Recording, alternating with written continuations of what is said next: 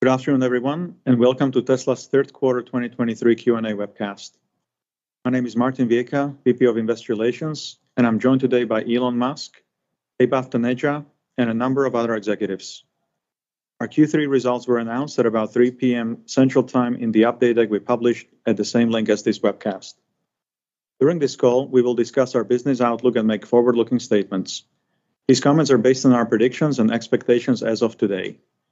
Actual events or results could differ materially due to a number of risks and uncertainties, including those mentioned in our most recent filings with the SEC. During the question and answer portion of today's call, please limit yourself to one question and one follow-up. Please use the raise hand button to join the question queue. But before we jump into the Q&A, Elon has some opening remarks. Elon? Thank you, Martin. So just a Q3 recap. Our last quarter was impacted by downtime for global factory upgrades that will help us reduce cost per vehicle as well as increase production.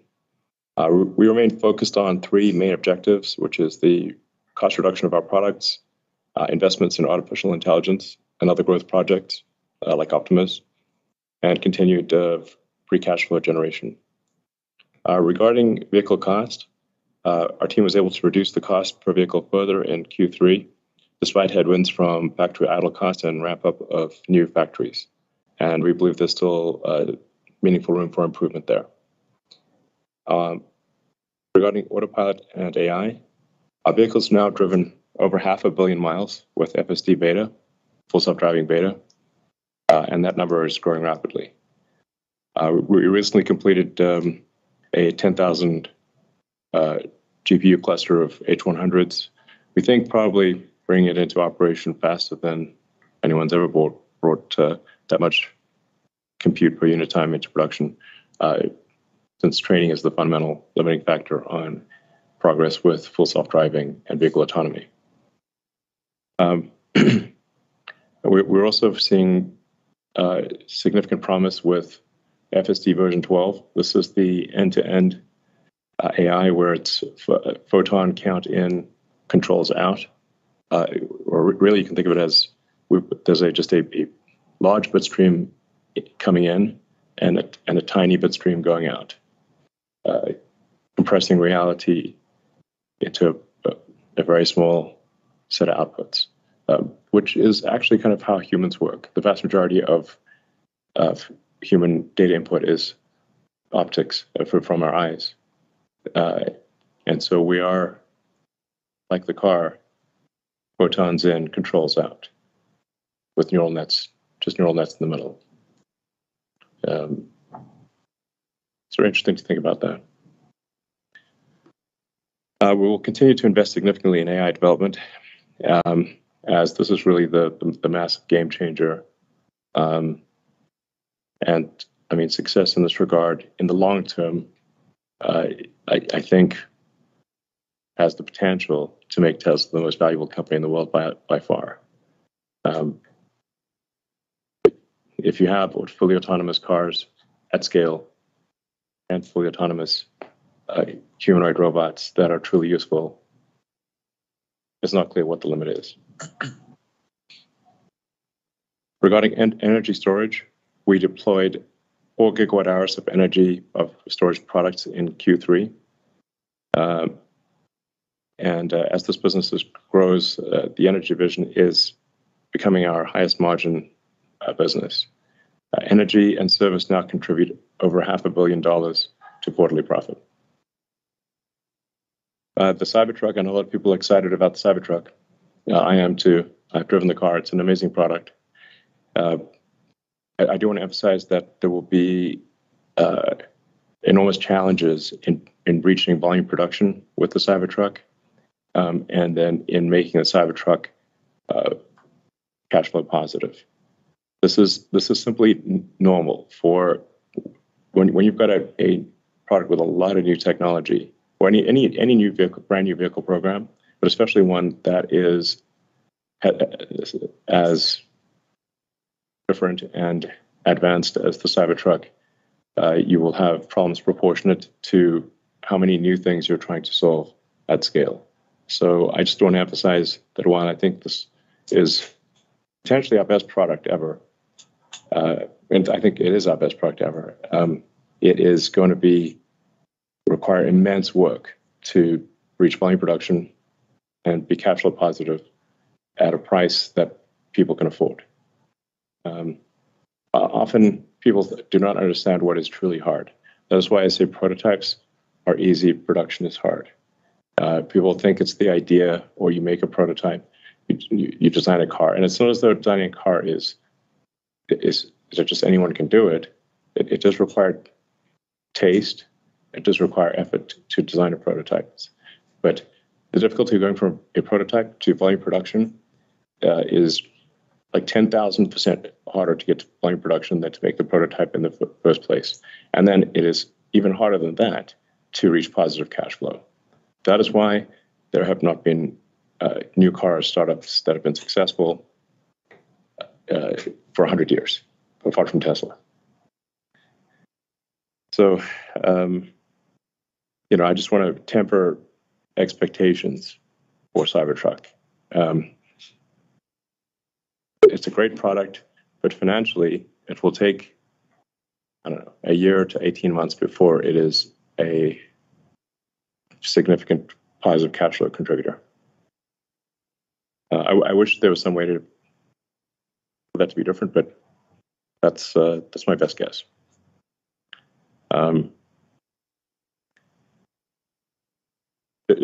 So really the demand is off the charts. We have over 1 million people who have reserved the car, so it's not a demand issue, but we have to make it, and we need to make it at a price that people can afford. Insanely difficult things.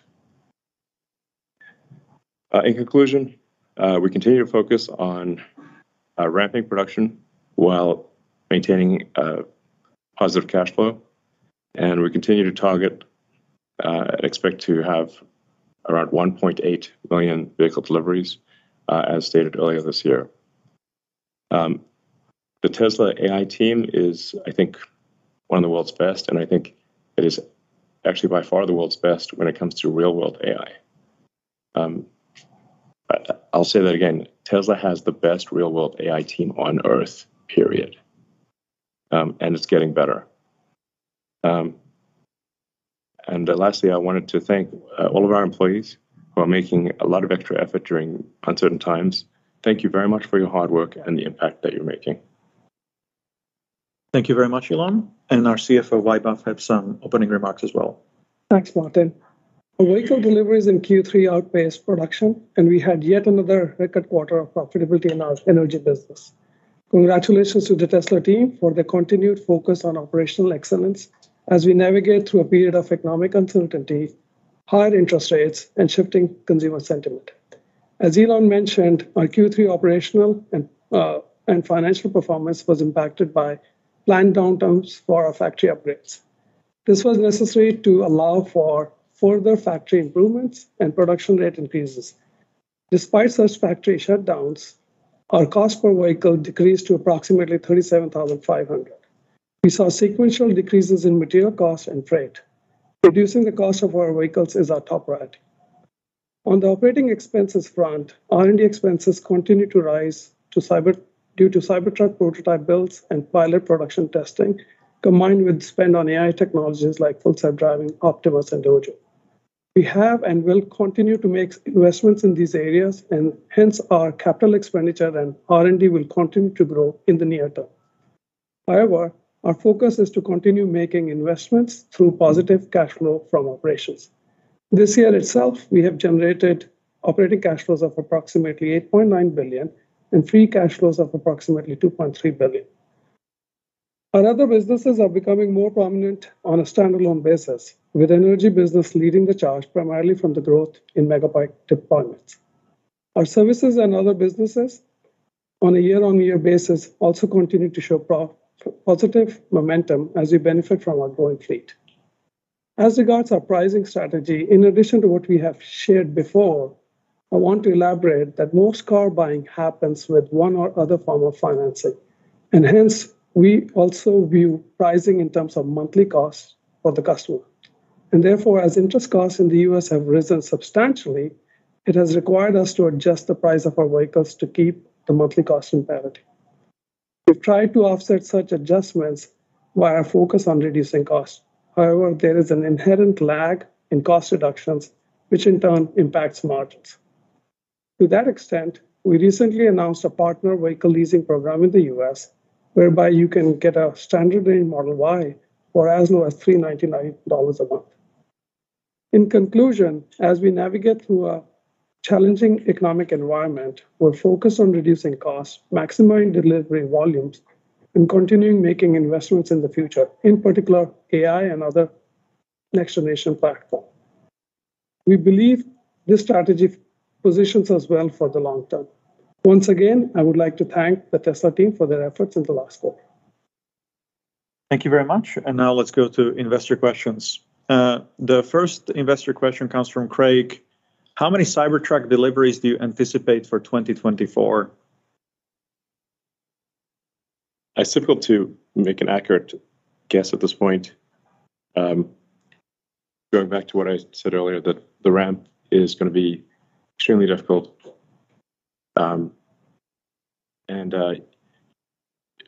Like I said, there's no way around that. If you try to make, if we just try to do some copycat vehicle design, of which there are literally 200 models that are slight variations on a theme in the combustion engine world, just distinctions without a difference, then it's really not that hard. But if you want to do something radical and innovative and something really special like the Cybertruck, it is extremely difficult because there's nothing to copy. You have to invent not just the car, but the way to make the car. So the more uncharted the territory, the less predictable the outcome. Now, I can say that if you say, well, where will things end up? I think we'll end up with roughly 250,000 Cybertrucks a year. But I don't think we're going to reach that output rate next year. I think we'll probably reach it sometime in 2025. That's my best guess.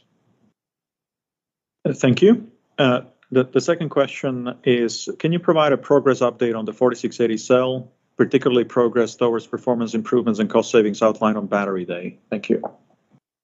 Sure thing, Martin. 4680 cell production in Texas increased 40% quarter over quarter. Congrats to the Texas team for producing their 20 million cell off of line 1. Texas is now our primary 4680 facility. We're heavily focused on quality. Scrap is down 40% quarter over quarter. With the increased volume and yield improvements, cell costs consistently improved month over month within the quarter, although we have a lot more work to do to achieve our steady state goals. And that is our priority. The Cybertruck cell, with 10% higher energy than our Model Y cell, started production on line 2 in Texas. This quarter, we convert to building 100% Cybertruck cells to simplify and focus the factory as we ramp all 4 lines in phase 1 over the next 3 quarters. Phase 2 of the Texas 4680 facility is currently under construction. The additional 4 lines incorporate further capital efficiencies over phase 1, and our target is for them to start producing in late 2024. Lastly, in Cato, we're retooling to enable large-scale pilot runs of our next-generation cell designs. Cato's long-term goal is to be the launch pad for new cells, 1 generation ahead of our mass production facilities, enabling faster iteration and smoother ramp-ups of new designs. Thank you. The next question from institutional investors: could you please provide an update on capacity expansion plans for companies' factories in Berlin and Austin, and the opening schedule of Gigafactory in Mexico? Berlin and Austin factory, the current priority is actually maximize the output from our existing lines by laser focus on efficiency improvements. As always, maintaining a high quality and reducing per unit cost will be as critical as growing the production volume. For Mexico, we're working on infrastructure and factory design in parallel with the engineering development of the new production that will be manufactured there. That's all I can share for now. In Mexico, we're laying the groundwork to begin construction and doing all the long lead items. But I think we want to just get a sense for what the global economy is like before we go full tilt on the Mexico factory. I'm worried about the high interest rate environment that we're in. I just can't emphasize this enough that for the vast majority of people, buying a car is about the monthly payment. And as interest rates rise, the proportion of that monthly payment that is interest increases naturally. So that's if interest rates remain high, or if they go even higher, it's that much harder for people to buy the car. They simply cannot afford it. And we are tracking, I believe, at this point for Model Y to be the best-selling car on Earth, but not just in revenue, but in unit volume. If you compare that to the other vehicles that are, number 2 and number 3 and whatnot, they cost much less than our car.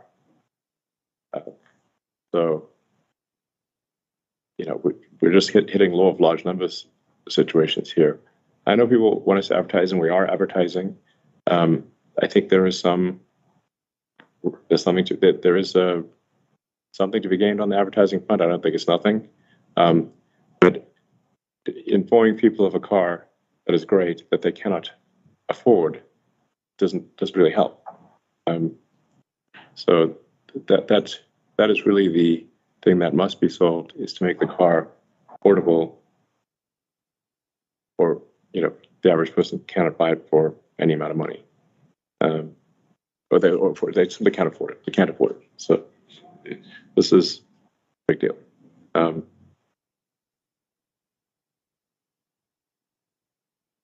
Okay, thank you very much. The next question is, when do you expect Model 3 Highline to be available in the US? I just wanted to address that, unfortunately, we don't answer product-related questions and timings on earnings calls, so let's go to the next one. Current sell-side consensus assumes that Tesla will deliver 2.3 million vehicles in 2024, representing 28% growth versus 2023 guidance. Is this growth rate achievable without any mass market launches in 2024? And when does Tesla expect to return to its 50% long-term CAGR? Thanks for the question. When we look at 2024, there are a lot of moving pieces. Elon just talked about what is happening in the macroeconomic environment. So we're focused on growing our volumes in a very cost-efficient manner and are carefully reviewing all our options, and we'll be able to provide a much more meaningful update at our next earnings call. Yeah, I mean, the risk of stating the obvious, it is not possible to have a compound growth rate of 50% forever, or you will exceed the mass of the known universe. But I think we will grow very rapidly and much faster than any other car company on Earth by far. Thank you. Next question is, do you have an approximate timeline in mind for the robotaxi, driven or non-driven? What excites you most about how this project is progressing? Well, the robotaxi is necessarily non-driven.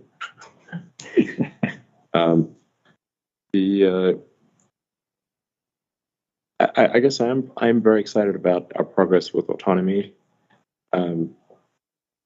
The end-to-end, nothing but nets, self-driving software is amazing. I drives me all around Austin with no interventions. So it's clearly the right move.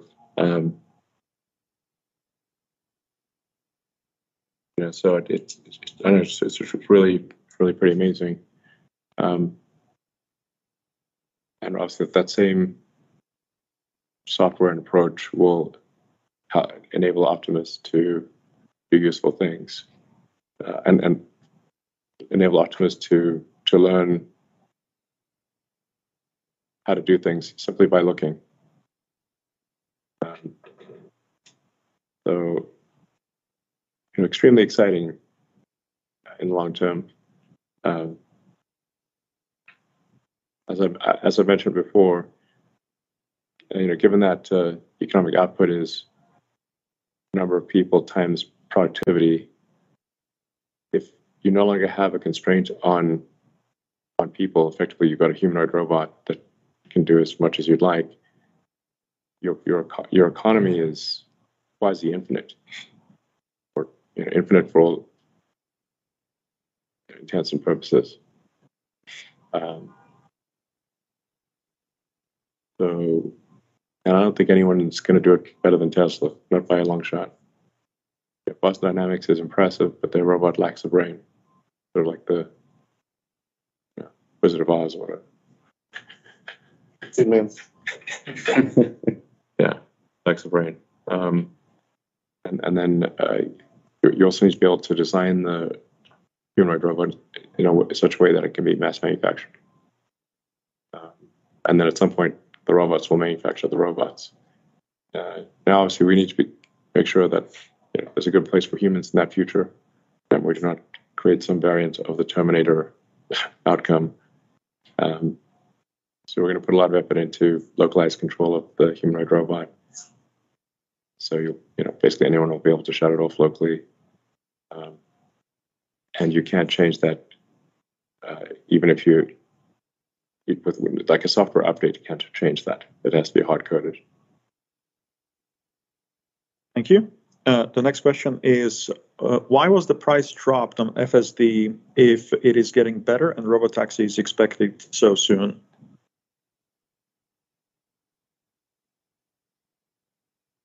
Well, we just wanted to make it more affordable.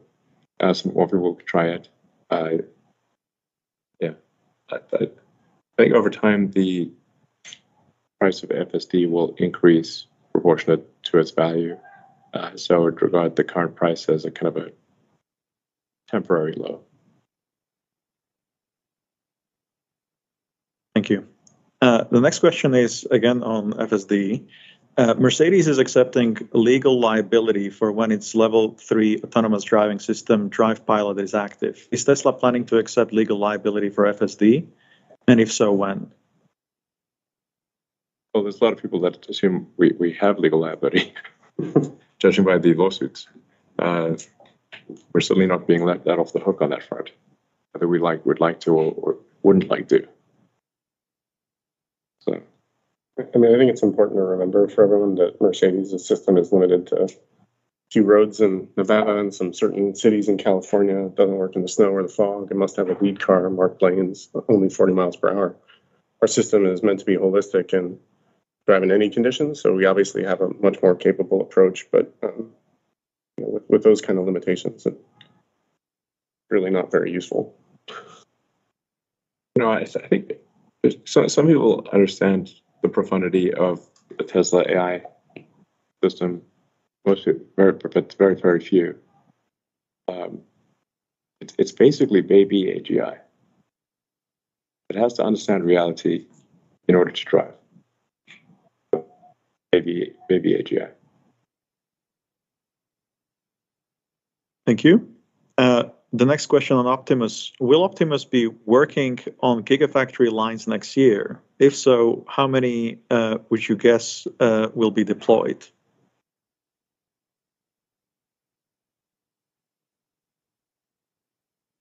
I think at this point we are not ready to discuss details of the Optimus program, but we will provide periodic updates online. So as you can see, where Optimus a year ago could barely walk, and now it can do yoga.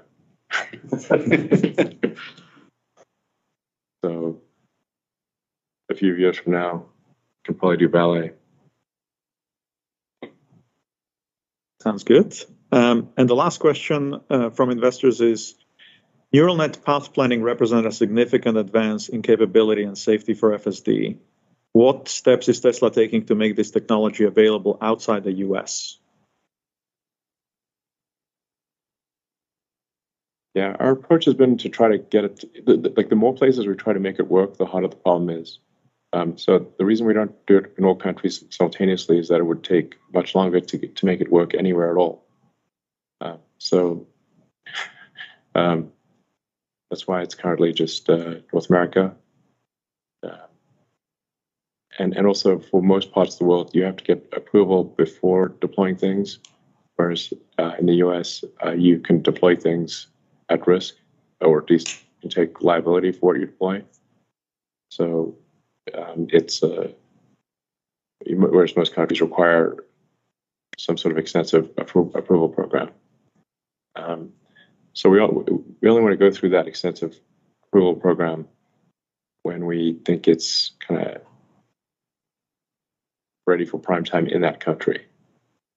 I apologize that it's not in those countries, but we keep finding ways to make it better, and it needs to drive. It needs to drive such that it exceeds the even unsupervised significantly exceeds the probability of injury of a human. Or significantly better, a lower probability of injury than a human by far. I think we're tracking to that point very quickly. Obviously, in the past, I've been overly optimistic about this. The reason I've been overly optimistic is that the progress tends to sort of look like a log curve, which is that you have kind of rapid initial improvements, and that if you were to extrapolate that sort of rapid, fairly linear rate of improvement, you get to self-driving quite quickly, but then the rate of improvement curves over logarithmically and starts to asymptote. That's now happened several times. I would characterize our progress in real-world AI as a series of stacked log curves. I think that is also true in other parts of AI, like LLMs and whatnot. Series of stacked log curves. Each log curve gets higher than the last one. So if you keep stacking them, keep stacking logs, eventually you get to FSD. Thank you. Let's now go to analyst questions. The first question comes from Will Stein from Truist. Will, please go ahead and unmute yourself. Great. Thanks so much for taking my question, and thanks for all the updates today.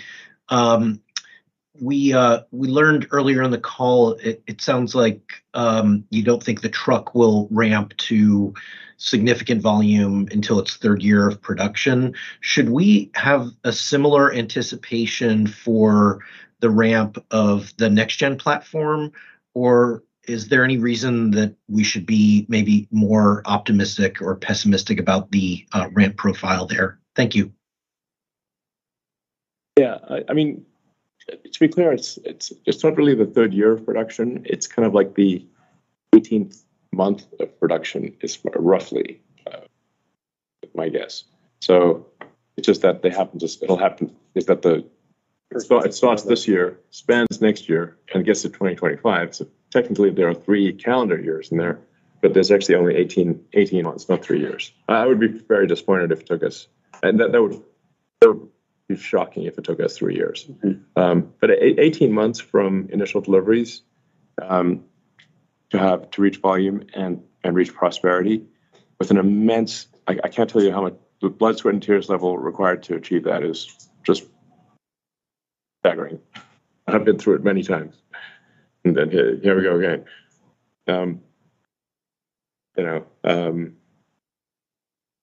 Similar path for the next gen platform? I mean, there's like unique complexity to Cyber. Yeah. I mean, Cybertruck is. Yeah, I mean, we dug our own grave with Cybertruck. Nobody, in general, I probably nobody digs their grave better than themselves, and so, it is. Cybertruck is one of those special products that comes along only once in a long while. And special products that come along once in a long while are just incredibly difficult to bring to market, to reach volume, to be prosperous. It's fundamental to the nature of the newness.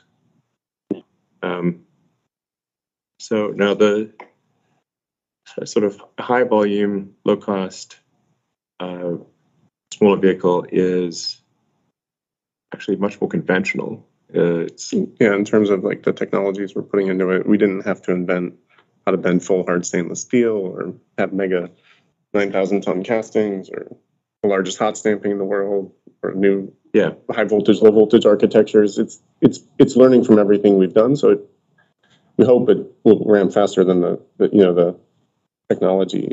We also went through like a ruthless simplification exercise. Yeah, we did. There's significantly less parts, and you're only as fast as the slowest part. If you have less of those, that means you could probably be faster. Yes, exactly. I mean, that said, it's still pretty revolutionary in how we're going to build it. It is. Yes, it's the manufacturing approach for the high volume small vehicle is revolutionary. But not revolutionary quite in the same way as the Cybertruck. I think it will be quite a fast ramp. So as Lars was saying, we're doing everything possible to simplify that vehicle in order to achieve a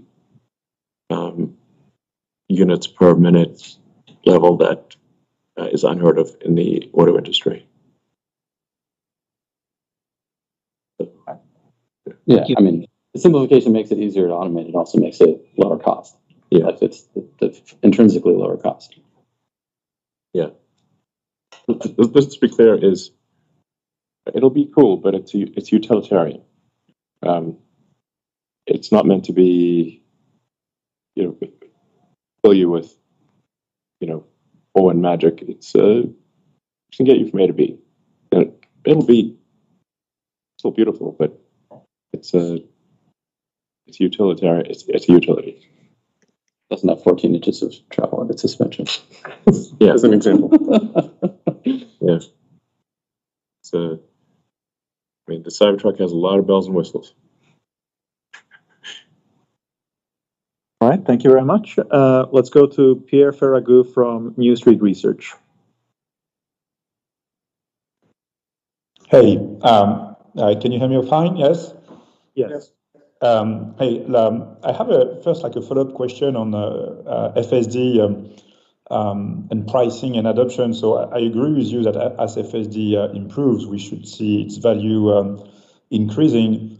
But I guess the ultimate value of FSD, which is to be able to handle a robo-taxi, is not going to necessarily interest everybody. And you have a bit of a degraded version that would be like a chauffeur service where the car drives by itself, but you still have to be in the car and around. And then there is the hands-on, eyes-on version of the service. And I guess, there should be much lower cost, lower feature kind of variants of the service that could have a very large penetration on your install base and more expensive one that would remain at a lower penetration level. So I'm just wondering if you're taking that. And last but not least, the simplest version of FSD are available and are going to work from a technical perspective probably before the ultimate robotaxi version can work, if ever. And so I'm wondering how you take that into account in how you're thinking the financial contribution of FSD over time, and whether you could evolve your pricing along that kind of tiers to increase adoption.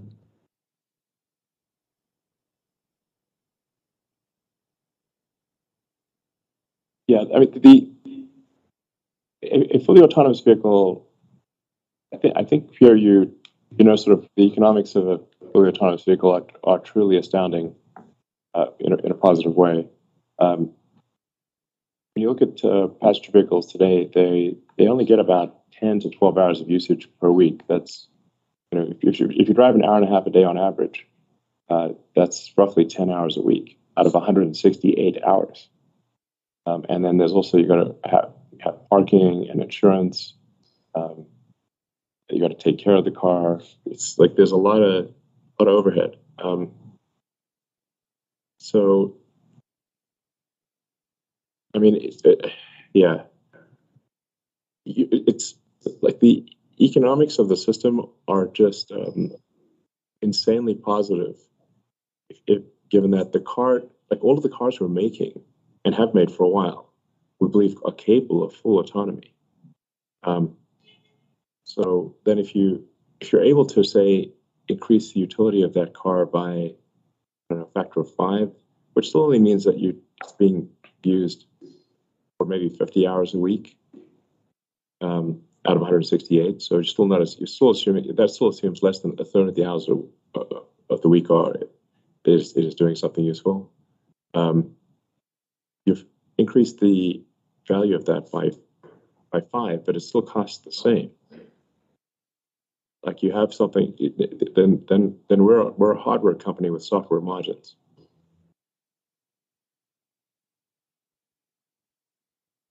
Pierre, do you have a follow-up?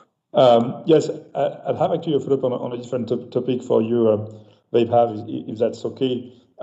It's about like your gross margin in the quarter. Could you give us a sense of like in how the gross margin evolved sequentially? How much was the impact of idle costs? How much was like the sequential benefit, I imagine, of production ramping at Berlin and Austin?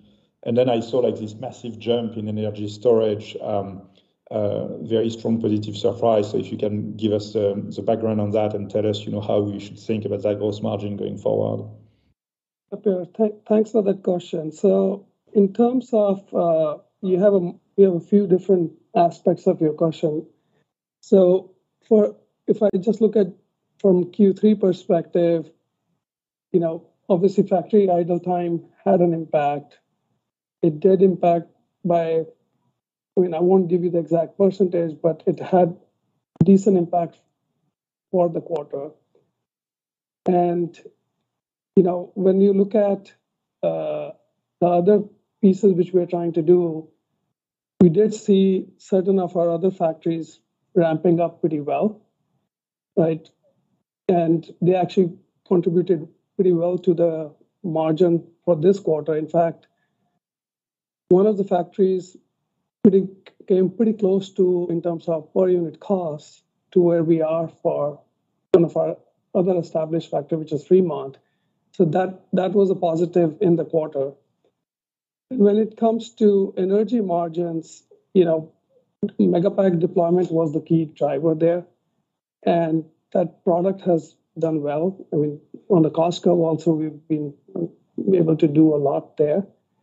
But I do want to caution that, Megapack deployments are a bit lumpy. So yes, we had a great quarter this period, but depending upon where we are trying to deploy that product in different markets, you would see periods wherein there would be downward pressure on deployment because of us trying to get the product to that place where product in transit. Yeah. Yes. Yeah. Okay, thank you very much. Let's go to Rod Lash from Wolfe Research. Rod, feel free to unmute yourself. Thanks. Really nice to see the rate of vehicle cost improvement despite the downtime that you took. You've taken now about $2,000 out of the average vehicle cost over the past year. Can you give us maybe a sense of the rate of improvement that you see from the changes that you alluded to, the factory changes you alluded to? Is there a way maybe to convey the speed of improvement on your existing product from here? And then related to that, can you share the timing of your next gen, the lower priced product that you talked about earlier this year? Yeah, so just in terms of product margins, there are lots of puts and takes when you look into this. There are certain things which we control, and there are certain things which we don't control. We expect that we'll get some benefits from our cost reduction efforts, which are all underway. But on the other hand, we just finished our factory upgrades late in Q3. Some of these factories are still in the early ramp phase in Q4. We're still not up to where we want those factories to be, so they'll impact in the near term. Plus, like Elon mentioned, we're going to be ramping Cybertruck, which is going to be another headwind which we'll be dealing with. On top of all that, there's overall uncertainty in the macroeconomic environment, which even makes it harder to predict precisely as to where we land. But yes, this is something which, it's an evolving thing which we're observing every day and reacting to it on a daily basis. I would just say that on the cost reduction efforts, like we are unflagging in our pursuit of additional cost downs for 2024. We do have a good pipeline of them and work on both the engineering side and the factory operations side. And our intention is to like maintain or exceed the trend that you saw. We're trying as hard as we possibly can. The timing of the next gen product, can you share that? Not at this time. Okay. And just as a follow-up, obviously price is also a driver of demand, but that's obviously not happening in a vacuum. And you mentioned that, I think you mentioned it at some point during this call that you're also maybe hitting the law of large numbers on some of your products. Can you just share how you're thinking about price elasticity just at this point and in this macro environment?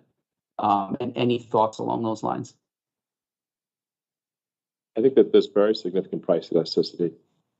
I mean, to be totally frank, if our car cost the same as a RAV4, nobody would buy a RAV4. Or at least they're very unlikely to. It's worth noting that a lot of these incentives, like the tax credit and whatnot, they're actually very difficult for the average person to access because most people do not have 10 grand, or even $7,500 burning a hole in their bank account.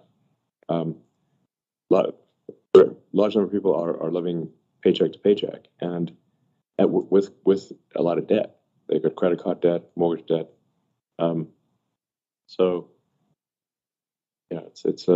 that's reality for most people. It's sometimes difficult for people who are high income earners. And I'd say high would be like someone who's earning over $200,000 a year to understand what life is like for someone who is earning $50 or $60 or $70,000 a year, which is most people.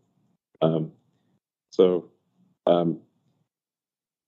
that like for a lot of people, like these tax credits just they can't front $7,500 for 18 months or even 6 months to get for the tax credit, and they actually don't.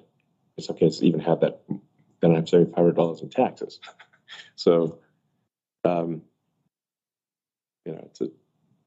it's really just the vast majority of people is how much money do they have to pay immediately and how much per month. That's it. And you can stop right there. And a car is still much more expensive than a RAV4 when you look at it that way. Yeah, one other thing which I'll add, when you look at, car buying in general, we're trying to get to the next set of EV adapters. And not an EV adapter, just next. Who wants a great car? Exactly. It's not sometimes you get these like, honestly, I'd say it's like somewhat correlates with the why doesn't everyone work from home crowd. I'm like, I mean, this is like some real Marie Antoinette vibes from people that say, why does everyone work from home? Like, what about all the people that have to come to the factory and fill the cars? What about all the people that have to go to the restaurant and make your food and deliver your food? It's like, what are you talking about? I mean, how detached from reality does the work from home crowd have to be? While they take advantage of all those who cannot work from home. So, I mean, you have to say, like, why did I sleep in the factory so many times? Because it mattered. So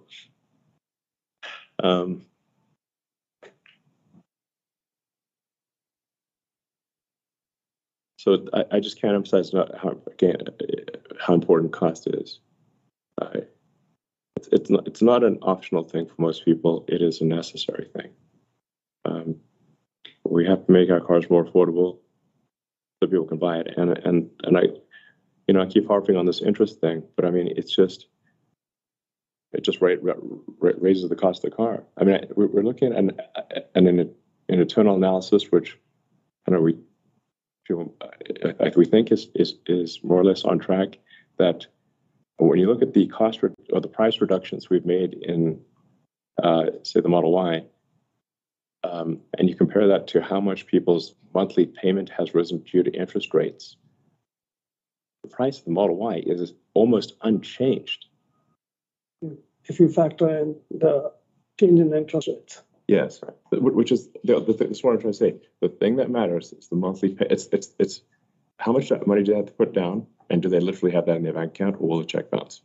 And then, what is the monthly payment? And it doesn't matter if that monthly payment is principal, interest, or whatever. It's just a number, and that number has to not cause their bank account to go negative. That's it. So, going from near zero interest rates to the current very high interest rates, the actual monthly payment is basically the same. It's just a bunch more of it is going to interest. And there are some incremental challenges beyond that, which is the difficulty of getting credit at all has increased. And so the number of people who simply cannot get credit, period. Even if they've got a job and everything's solid, the banks are, a little gun shy on handing out credit, given that a bunch of them kicked the bucket earlier this year.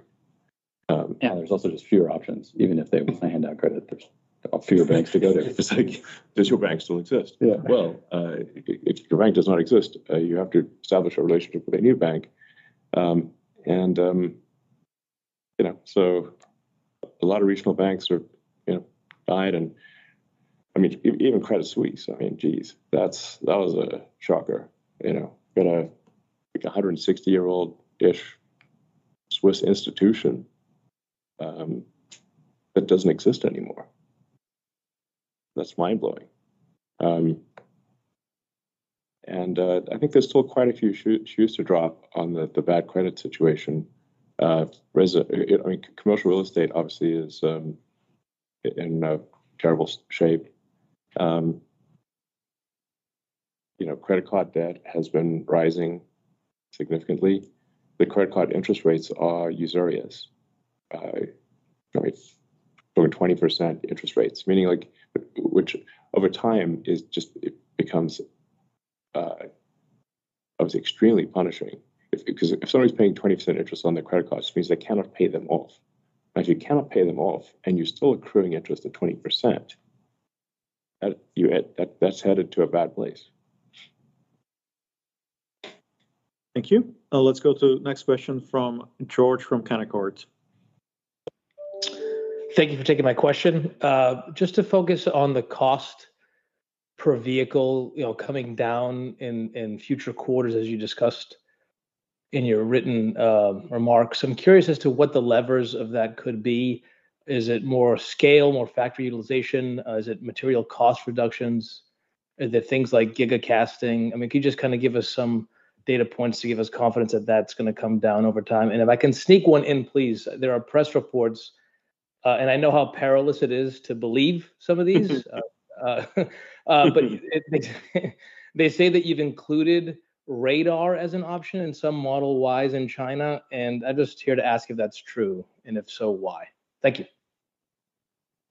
We've not included radar. We have radar as a Tesla designed radar as an experiment in the Model S and X. That's it. We'll see whether that experiment is worth it. But there are no plans to integrate radar into 3 and Y. Just as humans drive well, and in fact, an excellent human driver can drive with amazing safety simply with their eyes. The car will far exceed the average human safety just with vision, far, far, far. Because the car is looking in all directions at once, and we don't have eyes in the back of our head. So, the computer never gets tired, and never gets distracted, get drunk, hopefully. So radar is, it's not. What really matters is how much does it affect the probability of an accident, and in order for the radar to be effective, you have to be able to do radar-only braking, or you have to do actions that are radar-only. Otherwise, you get this disambiguation problem between vision and radar. That's why we actually turned off the radar in cars historically that we had. All 3 and Y used to have radar, but we turned it off because the radar actually generated more noise than signal. Now, the Tesla designed radar is a high-resolution radar that has some potential to be useful, but the jury is still very much out on whether that is in fact the case. On the cost question, I guess from the vehicle side, like, as Drew mentioned earlier, we are always trying to engineer our products to be cheaper to make and more efficient to make. That comes obviously on the engineering side as we come up with new innovations, but as well on the supply chain side with our partners. We work with them to automate some of their lines, remove their bottlenecks and their high costs as well. On the logistics side, getting parts to the factory. It's not go ahead. It's not like a one thing that you have to attack cost everywhere, and we do it ruthlessly at all times. Operations efficiency, all of the above. Yeah, I mean, I would say there's a whole laundry list of things which we are chasing. We internally call it the cost attack, where we're literally going line by line and saying, how can we make it better? And it's a grind. It's a grind. It's a game of pennies. It's like Game of Thrones, but pennies. First approximation, if you've got a $40,000 car and roughly 10,000 items in that car, that means each thing on average costs $4. So in order to get the cost down, say by 10%, you have to get 40 cents out of each part on average. It is a game of pennies. We play it willingly. We play it. Yeah, religiously. We've done it many times, even something as simple as like a sticker. Like there's too many stickers internally in the car that nobody ever sees. There's something as simple as a QR code. You might think, well, putting a QR code on a part, why not just put them on there? It's like, well, are we actually going to use that QR code? Costs a penny. Yeah, exactly. And then inevitably, sometimes the QR code doesn't go on properly, or you can't read it properly, and then it stops the line. Costs more than a penny. Yeah, absolutely.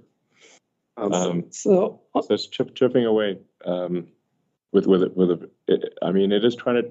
It does feel like digging a tunnel with a spoon at times. Very much escaping prison. Yeah. On top of it, like we said, we did some factory upgrades, so we expect volume to go up. That would also bring some savings from higher production. But then on the flip side, we're going to be ramping a new product like Cybertruck, which we talked about. So those are the real puts and takes which we are working through. Yeah, but there's not like some accidentally, some brick of gold that we've gotten left in the car, unfortunately. And it's, we're trying to be very rigorous about improving the quality and capability of the car, because it's like any fool can reduce the cost of a car by making it worse, and just deleting functionality and capability, and that's how cool this sort of any fool. It's like if you want to lose weight and you say, well, I need to lose 15 pounds right away. Well, you could chop your arm off, but then you're sitting there with one arm, and you're still fat. so it's sort of like, you gotta work at it. Yeah, you actually have to eat less food and work out. That's the actual way. And doctor's advice. Yeah, it's not super fun because food is delicious, and I personally am not I don't love working out. I know some people do. I wish I did, but I don't. Unless moving the mouse consists of working out, in which case I love moving the mouse. All right, let's go to Colin Langham from Wells Fargo.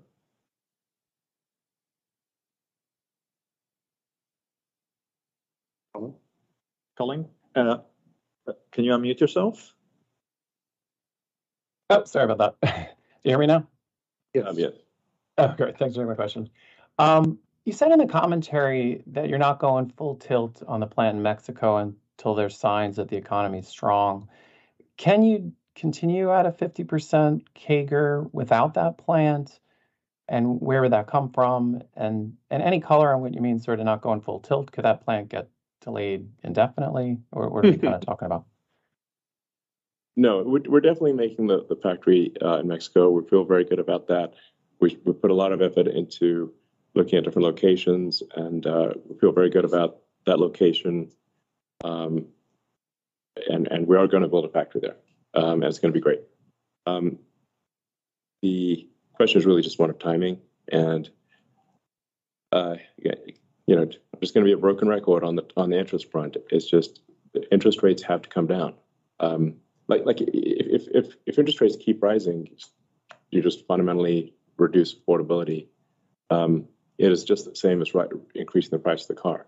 So I just don't have visibility into. If you can tell me what the interest rates are, I can tell you when we should build the factory. We're going to build it, and we think we'll start the initial phases of construction next year. But I am still somewhat scarred by 2009 when General Motors and Chrysler went bankrupt. So, that's now 14 years ago. It's that is seared into my mind with a branding iron. Because Tesla was just hanging on by a thread during that entire time, and and we closed off a financing round in 2008 at 6 p.m. December 24th, Christmas Eve. And if we had not closed that financing round, we would have bounced payroll 2 days after Christmas. So we actually closed that round on the last hour of the last day that it was possible. Stressful, to say the least. And then barely made it through 2009. So I'm like, I don't want to be going at top speed into uncertainty. A lot of wars going on in the world, obviously, as well. And we have room here, like in Giga, Texas. You said we still have room in this building. It's not full with Cybertruck and Model Y, and there's plenty of growth opportunities still to have inside the building where our team already is. We also have 2,000 acres here. Yeah, so there's also a bunch more. We're actually only occupying a tiny corner of the land that we have. But we could technically do all the scaling necessary just here.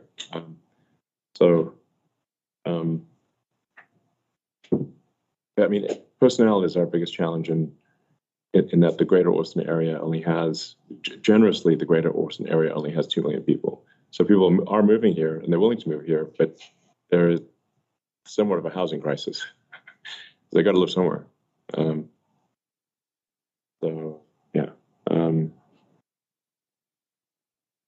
Okay, So I don't know. I'm just curious. I'm not saying things will be bad. I'm just saying they might be, and I think Tesla is an incredibly capable ship, but if we need to make sure, if the macroeconomic conditions are stormy, even if the best ship is still going to have tough times, the weaker ships will sink. We're not going to sink, but even a great ship in a storm has challenges. Now that storm will apply to everyone, not just us, and not just the auto industry. It'll apply to everyone, I think. Apart from necessary sort of staples like food and stuff, but so I don't know. If interest rates start coming down, we will accelerate. All right. If anybody's got any guesses on this, I'd love to be less wrong. And I apologize if I'm perhaps more paranoid than I should be, because that might also be the case, because I have PTSD from 2009, big time. And in 2017 through 19 were not picnic either. That was very tough going. So, the auto industry is also somewhat cyclic. It's because, people tend to hesitate to buy a new car if there's uncertainty in the economy. So it's, car companies do very well in good economic times, and they don't do as well in tough economic times. So it's just, whereas if somebody's selling bread, then I think, that people still need to have bread. Yeah. Yeah, you need bread. You need food all the time. But new car, you don't have to have right this minute.